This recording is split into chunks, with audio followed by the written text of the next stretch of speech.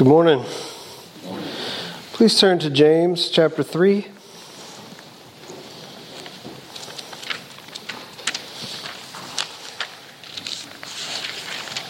It's good to be back.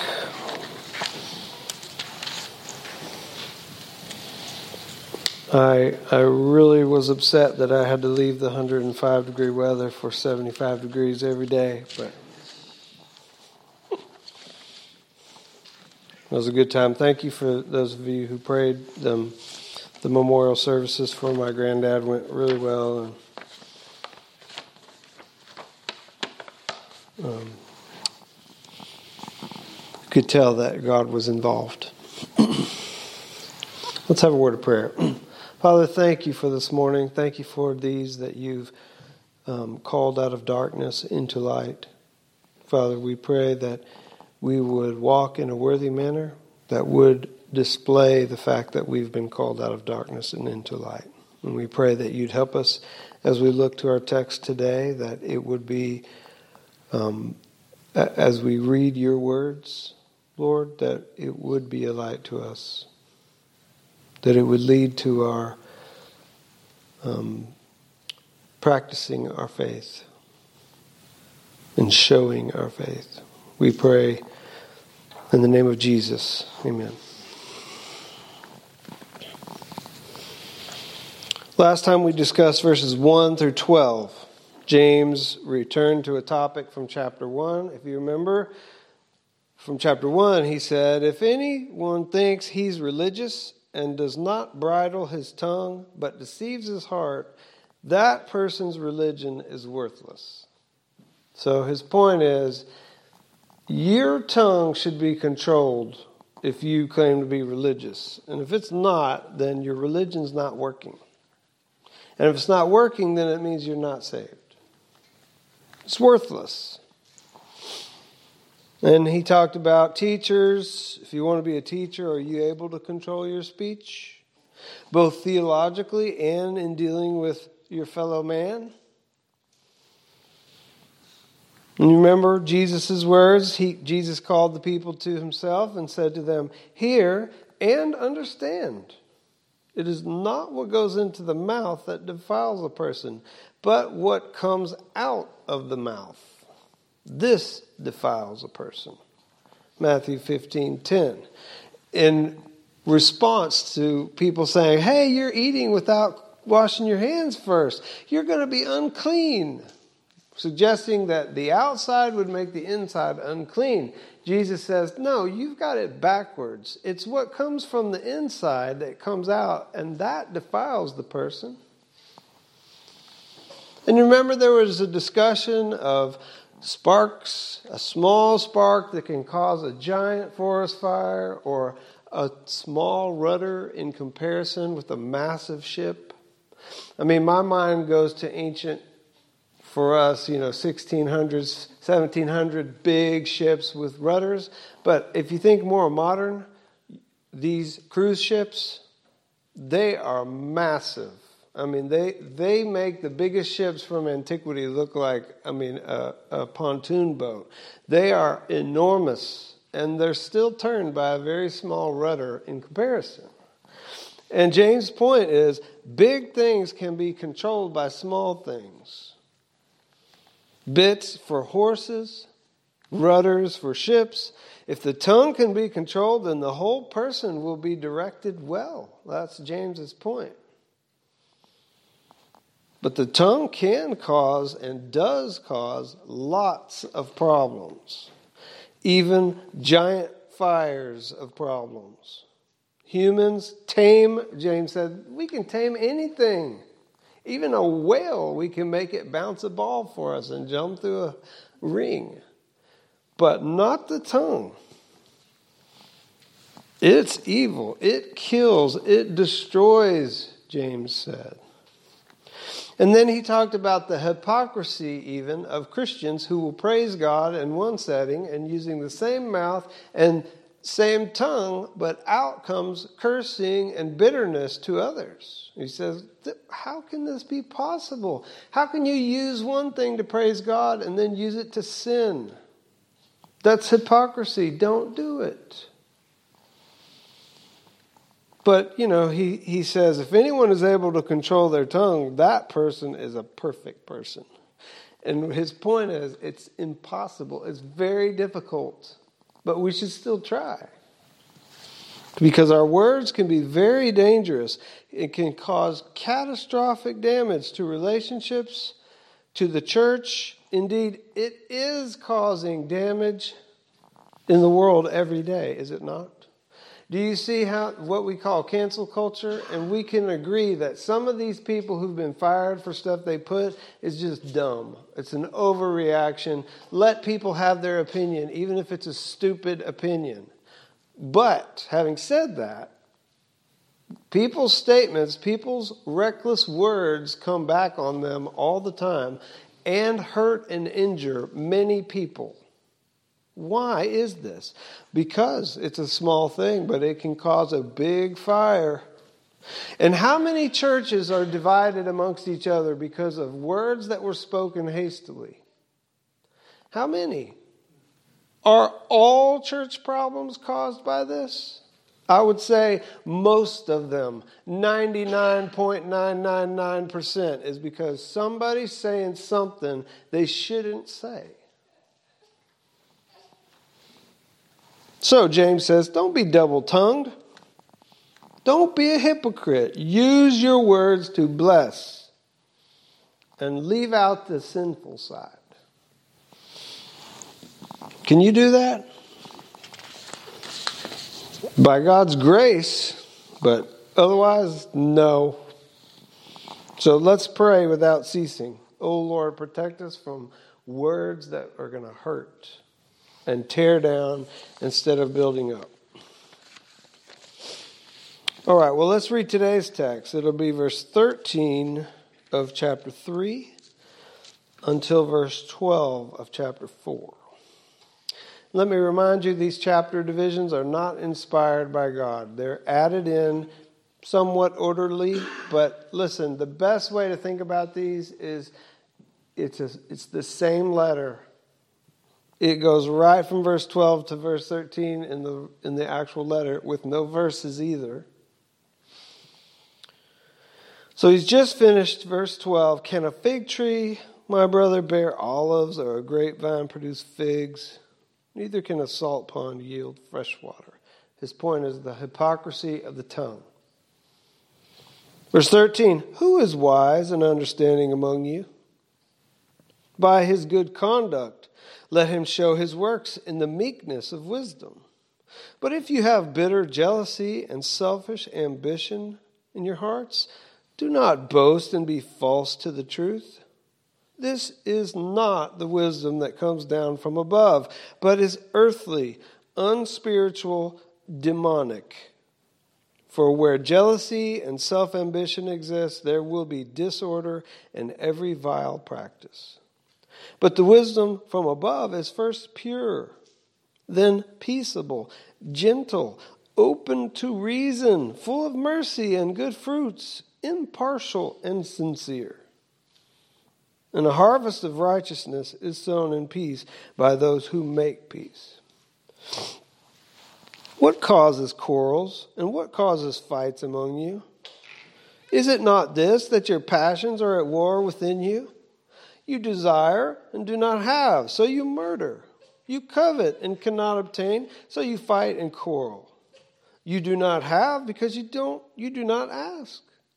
You ask and you do not receive because you ask wrongly to spend it on your passions. You adulterous people, do you not know that friendship with the world is enmity with God? Therefore, whoever wishes to be a friend of the world makes himself an enemy of God.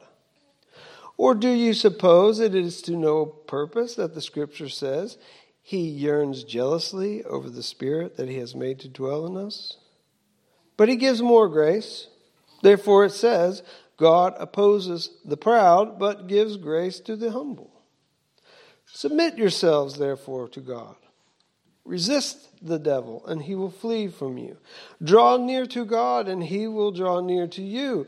Cleanse your hands, you sinners, and purify your hearts, you double-minded. Be wretched, and mourn and weep. Let your laughter be turned to mourning and your joy to gloom. Humble yourselves before the Lord, and he will exalt you. Do not speak evil against one another, brothers. The one who speaks against a brother or judges his brother speaks evil against the law and judges the law. But if you judge the law, you are not a doer of the law, but a judge. There is only one lawgiver and judge, he who is able to save and to destroy. But who are you to judge your neighbor? Okay, well, there's a lot there. Are you wise? Verse 13. Who is wise and understanding among you? Are you wise? Do you have deep understanding? It sounds very similar to the final verse in the book Hosea, which I might exposit sometime soon. Hosea 14:9. Whoever is wise, let him understand these things. Whoever is discerning, let him know them. For the ways of Jehovah are right, and the upright walk in them, but transgressors stumble in them. This sounds very similar to what James is saying. Are you wise? Do you have understanding? Come forward. Let's look at your work. By his good conduct, let him show his works in the meekness of wisdom. Do you serve and work in humility? This is true wisdom, real understanding. Here's the question. James has been saying this the whole time. Can godly wisdom be demonstrated? If I say, does she have godly wisdom? Is there a way you can know whether she does or not? Can you see it? Let me ask you another question, and then you'll have your answer to that question. Can foolishness be demonstrated? We see it all the time, right? Sometimes in ourselves, and we're embarrassed by our foolishness. But we also see it in others. And we may not always say it out loud, but inside we say, that man is a fool. I say he's a fool because look how foolish he acts. I can see it. Everyone can see it. The Bible says that person, blows are intended for the backs of fools. So, can true wisdom be demonstrated? Can godly wisdom be demonstrated? And the answer is yes, of course it can. Of course it can. James says, are you wise? Do you have understanding, real understanding about God? Then come forward and let's see it. Let's see how you work in the meekness of wisdom. And we'll know. The works will speak for your understanding of God and your wisdom. Verse 14, so he's saying, if you have bitter jealousy and selfish ambition, do not boast and be false to the truth. If you are demonstrating bitter jealousy and selfish ambition in your hearts, do not lie against the truth and boast that you have understanding of God Almighty. Because you don't. Do not boast and be false to the truth. Verse 15, this is not the wisdom that comes from above, but is earthly, unspiritual, demonic. You see there, he's saying that if there's bitter jealousy and selfish ambition in your heart, then we know that's not the wisdom that's from above.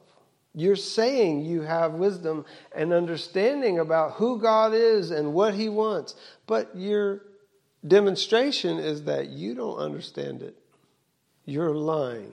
Don't be false to the truth. It's not from above. This is demonstration of the natural man, the unspiritual woman, those who are under demonic influence. Now listen, I know people, it's sort of a joke that the devil made me do it. And often people want to blame things on the devil, and definitely he is at work and is a ceaseless evil. But sometimes we have plenty in our hearts to do it without Him or His helpers. But having said that, all sin can be called demonic. It's all deception. It's all intended to suppress the truth, to deny God who is God.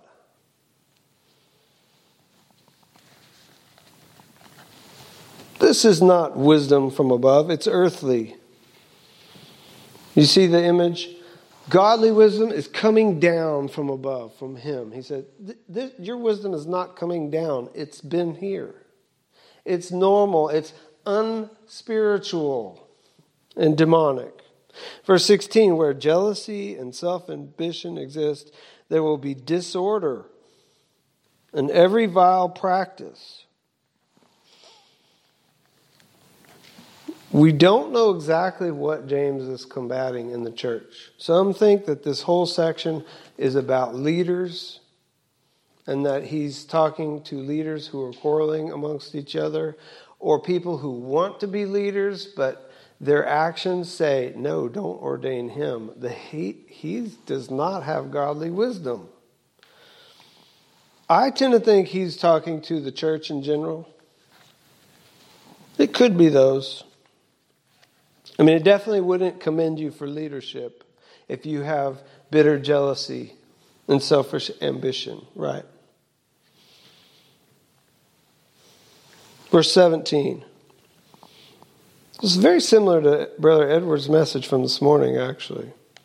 Verse 17, the wisdom from above is first pure, and then peaceable, gentle, open to reason, full of mercy and good fruits, impartial and sincere. That's what wisdom from above does. That's how it's demonstrated. That person has wisdom from above. It's peaceable and gentle. Peaceable and gentle. Listen, some of us have hot-natured personalities. I think that God makes us in different ways. And that sometimes people who have a hot nature, that actually works well for the gospel because they're passionate to preach it. But it can also be bad, right? The wisdom from above is peaceable, gentle. We tend to sometimes, when we hear a preacher preach and they're too soft and too gentle, and we feel like there's no power. I want something. I need some more. But really, Christians, the thing that should characterize them is meekness, gentleness, peaceableness, open to reason. Have you ever had an argument or a debate with somebody who's not open to reason? It's very frustrating. Very frustrating. Like, why are we even talking? You are not open to reason. And they probably think the same about me.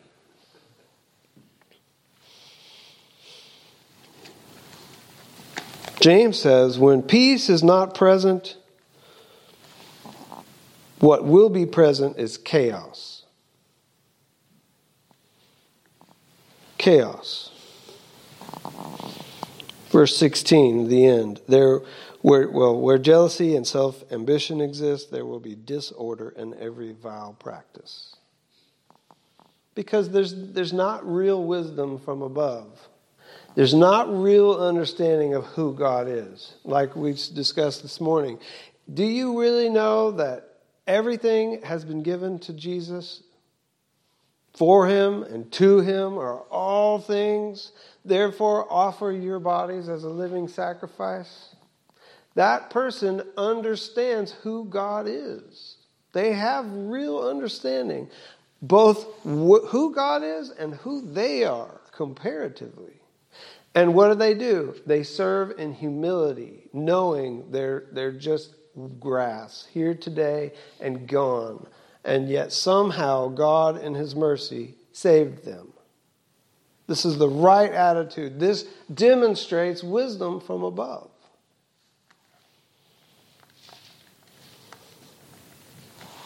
But when that's not there, that's not what happens. Disorder is what happens. Every vile practice. It seems like James is trying to calm down some arguments. And I'll say, within the visible church. I don't know if y'all are familiar with that term. There's the invisible church and the visible church. And people use this to mean various things that are unsound. But the way I'm using it is to mean what Jesus says. Not everyone who says, Lord, Lord, knows me for real. Right? There are some who are in the church, but they don't know me for real.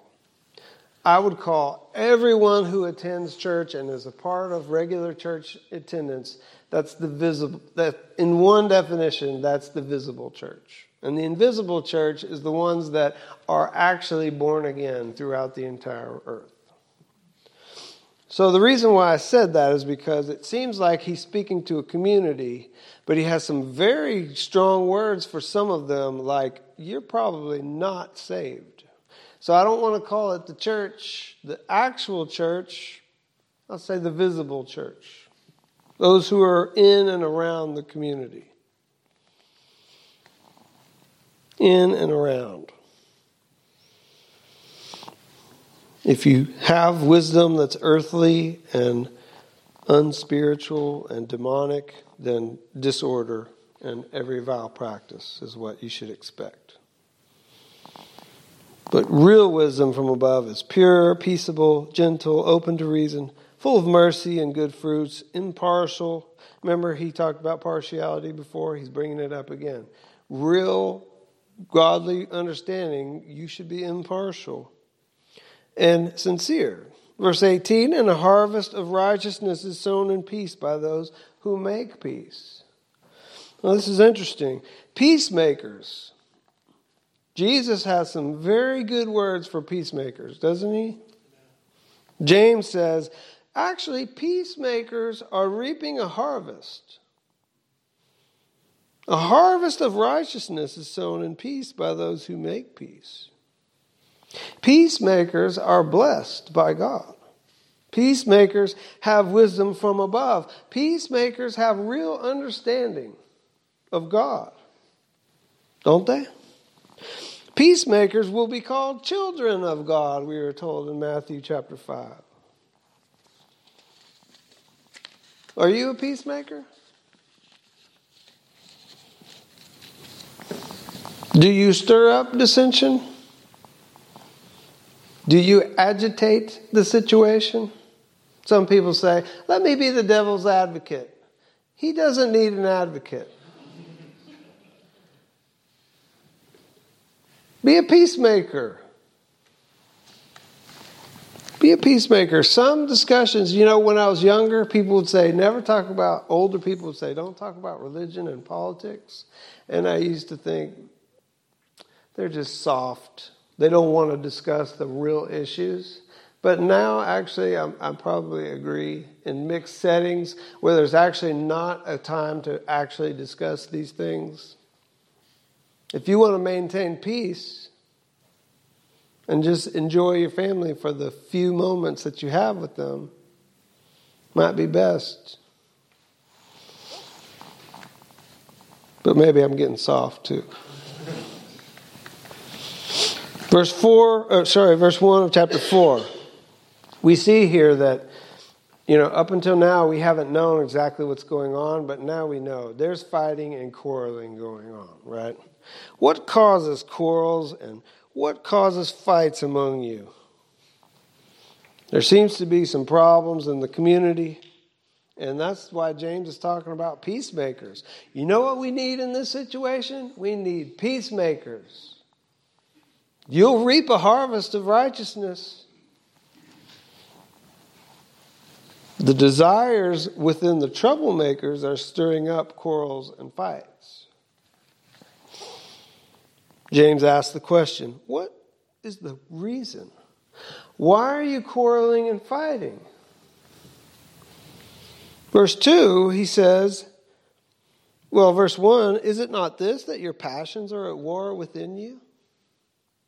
You desire and you do not have, so you murder. You covet and cannot obtain, so you fight and quarrel.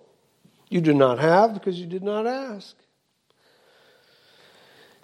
In a way, when I read this, it sounds sort of like Buddhism. Barely, but hear me out here.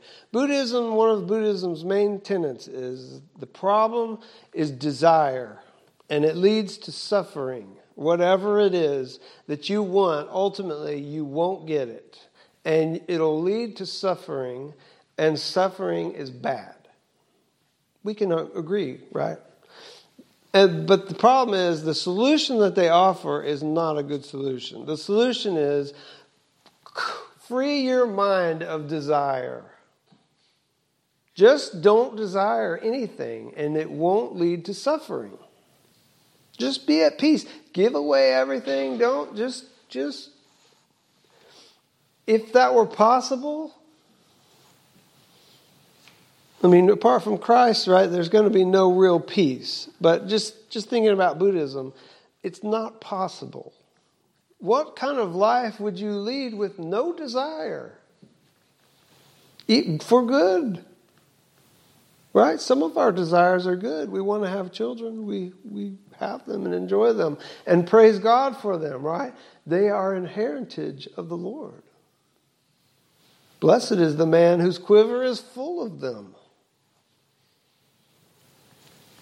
Freeing our minds of desire is not the answer.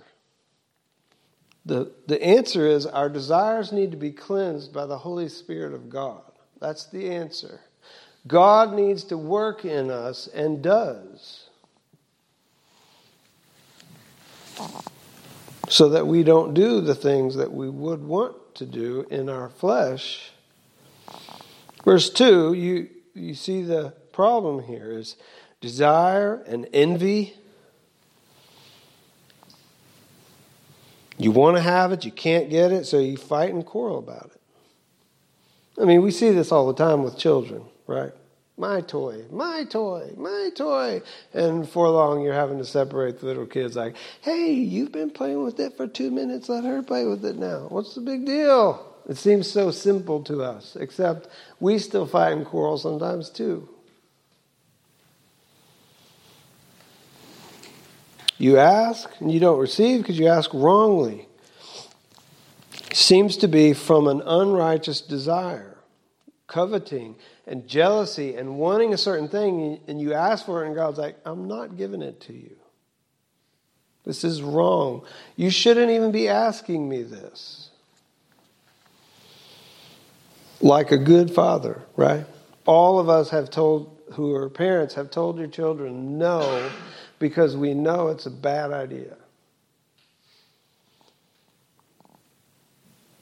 And then verse 3 says, and you ask, but you do not receive because you ask wrongly, to spend it on your passions. You adulterous people. This is interesting. Why is he calling them adulterous?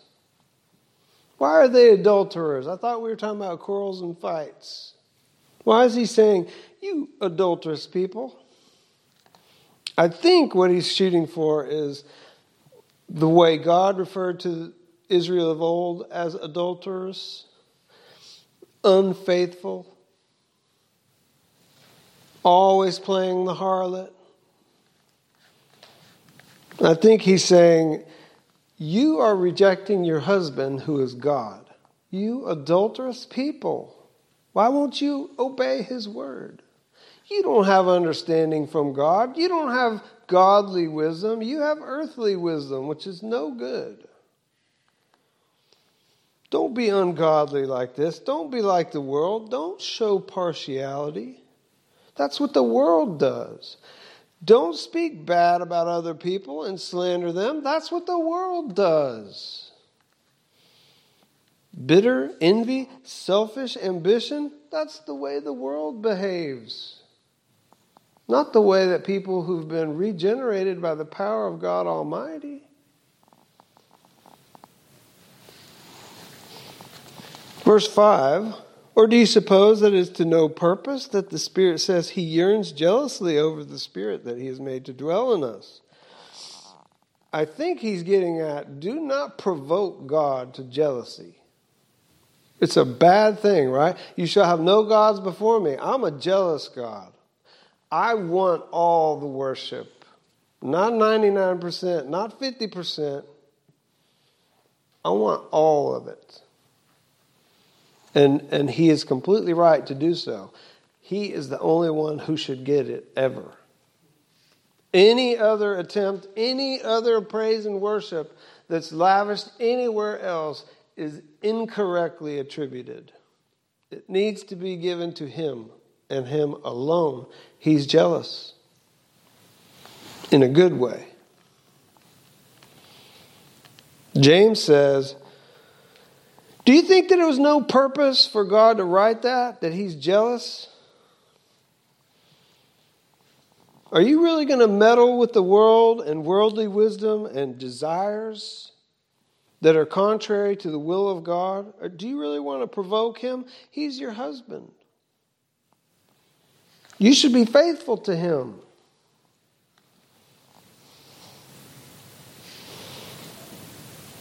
He bought you, like we talked about this morning. You are his. Do you really want to make him angry? Verse 6, James knows no one is perfect in faithfulness to God.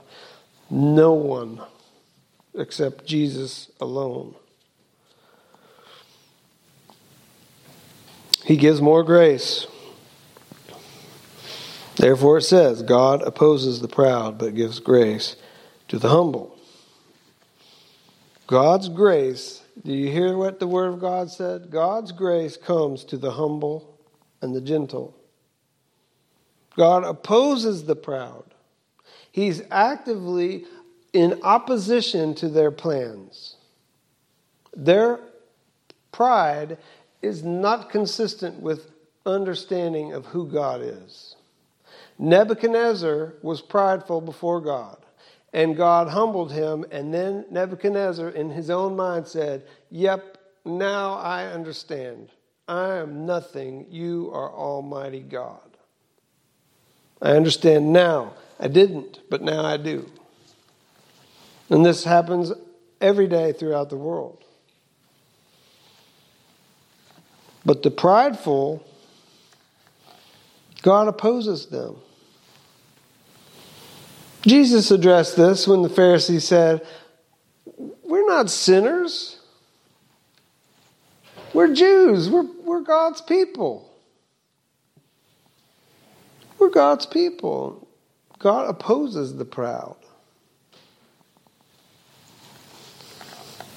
Verse 7, what's the solution to all this? We have desires, we fuss and fight, we quarrel. I mean, hopefully these are not defining who we are as Christians, but we can definitely identify.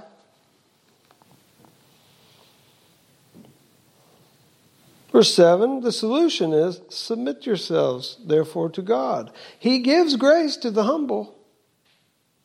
Do you see the connection between humility and submission? Submit yourselves to God. We have the same therefore. Submit yourselves therefore to God. What do you mean therefore? Because he opposes the proud. Will you remain obstinate in your stubbornness? Submit. And resist the devil. So what's the solution? Submission to God and resistance to the devil. Submit yourselves, therefore, to God. Resist the devil. He will flee from you.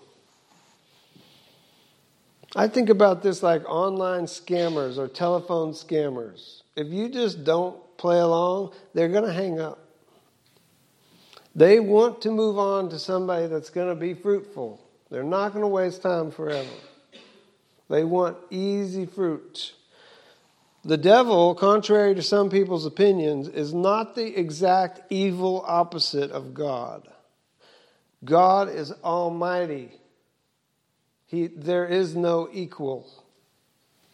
And he cannot be in every place at every time. Resist him. He will flee and move on somewhere else. Verse 8, draw near to God and he will draw near to you. Double down on your commitment to follow the wisdom that's from above. God will be close to you. In fact, we know this to be true. He's not far. We are told this in the Scripture. God is not far from us. We're far from Him. He's not far. How could He be far? Where could we go where we'd be far away? We read in the Scriptures, if I go on the morning wind and go to the farthest places away, you're already there. Even before I get there, you're already there. In fact, during the whole journey, you're there. Draw near to God, and He will draw near to you. Cleanse your hands, you sinners. Purify your hearts, you double-minded. This is actually ritual cleansing that he's discussing. A very similar concept to the sacrifice that we talked about before. Are you a minister to God? Well, purify yourselves in a ritual way. Not actually in a ritual way, but in your thinking, in your faith. Cleanse yourselves. Purify your hearts.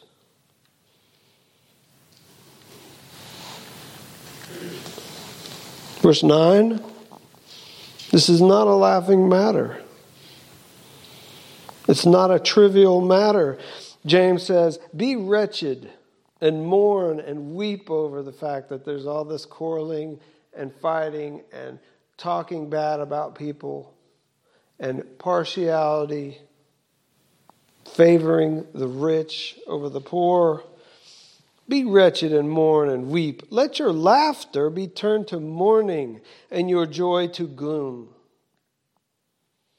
I do think that sometimes Reformed Baptists and people who believe similarly to us, we do sort of gloom around too much. At least our outward display of our faith. It can be. I mean, do we have joy in the Lord or not? The answer is yes, we do. Overflowing joy. The gloom that we have is because of the remaining wretchedness in us. Not Him, in us. And sometimes it's a good thing. Let your laughter be turned to mourning and your joy to gloom. Humble yourselves before the Lord and He will exalt you. So the wisdom from above, which we read about, is gentle, meek, humble, peaceable, open to reason.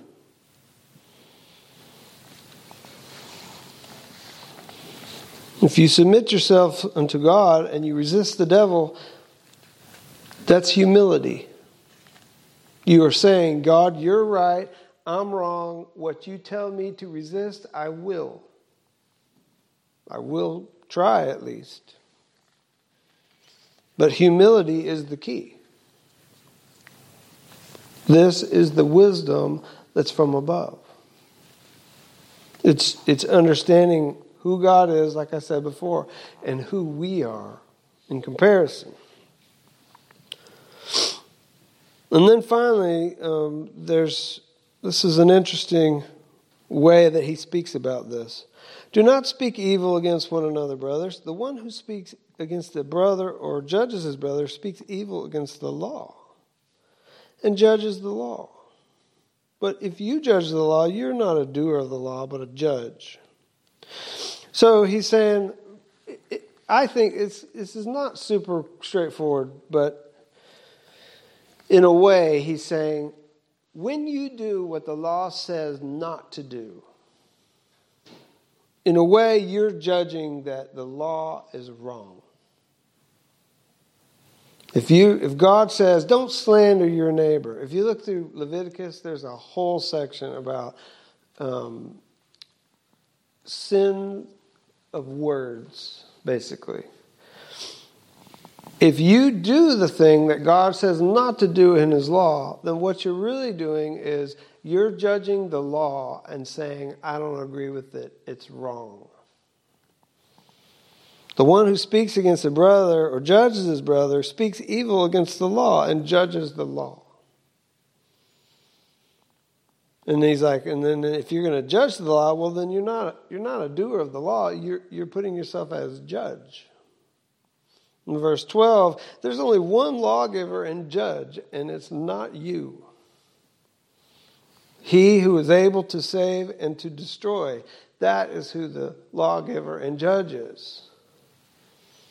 You're not in a position to judge God's commands. And you're not in a position to bring God into judgment. And humans try to do this every day throughout the earth. You tell them some truth from the scriptures and they'll say, that's not the God I serve. Okay, well, then you need to reflect on that. Because it is how he reveals himself to us. And if that's not a God you want to serve, well, then you need to think about it. Because you either need to put your hand to the plow and go, or you need to not go. But don't start and then look back. Go, what? God's like that? Oh, I didn't know. It's very foolish, right? This is why the scripture tells us, count the cost before you come. Know what this is about to mean.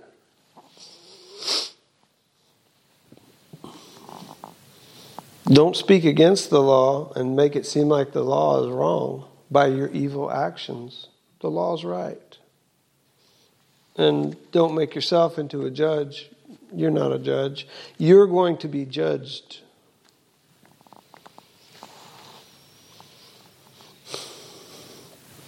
Well, next time we'll talk about boasting about tomorrow. Which actually fits right along with everything that's been going on.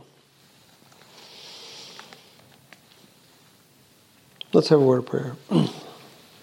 Father, we thank you for your word. We thank you for the explanation from your apostles. We pray that you would help us, Lord, that we would truly have wisdom from above, that we would have understanding of God, and it would be demonstrated in our actions. That we would be peaceable and humble people, meek. That we wouldn't talk bad about each other. That we wouldn't say things hastily and hurt or fight and quarrel because we feel like we're supposed to get something that we didn't get. Oh Lord, help us to humble ourselves. Help us to be servants, to have the attitude of servants. And Father, we pray for those who are still in this bad place with bitter jealousy and envy and fighting and quarreling. Father, we pray that you would be merciful to them, that you'd open up their understanding, that you would soften their hard hearts. Be with us this next week, Lord. We thank you that we can be here. We pray in the name of Jesus. Amen.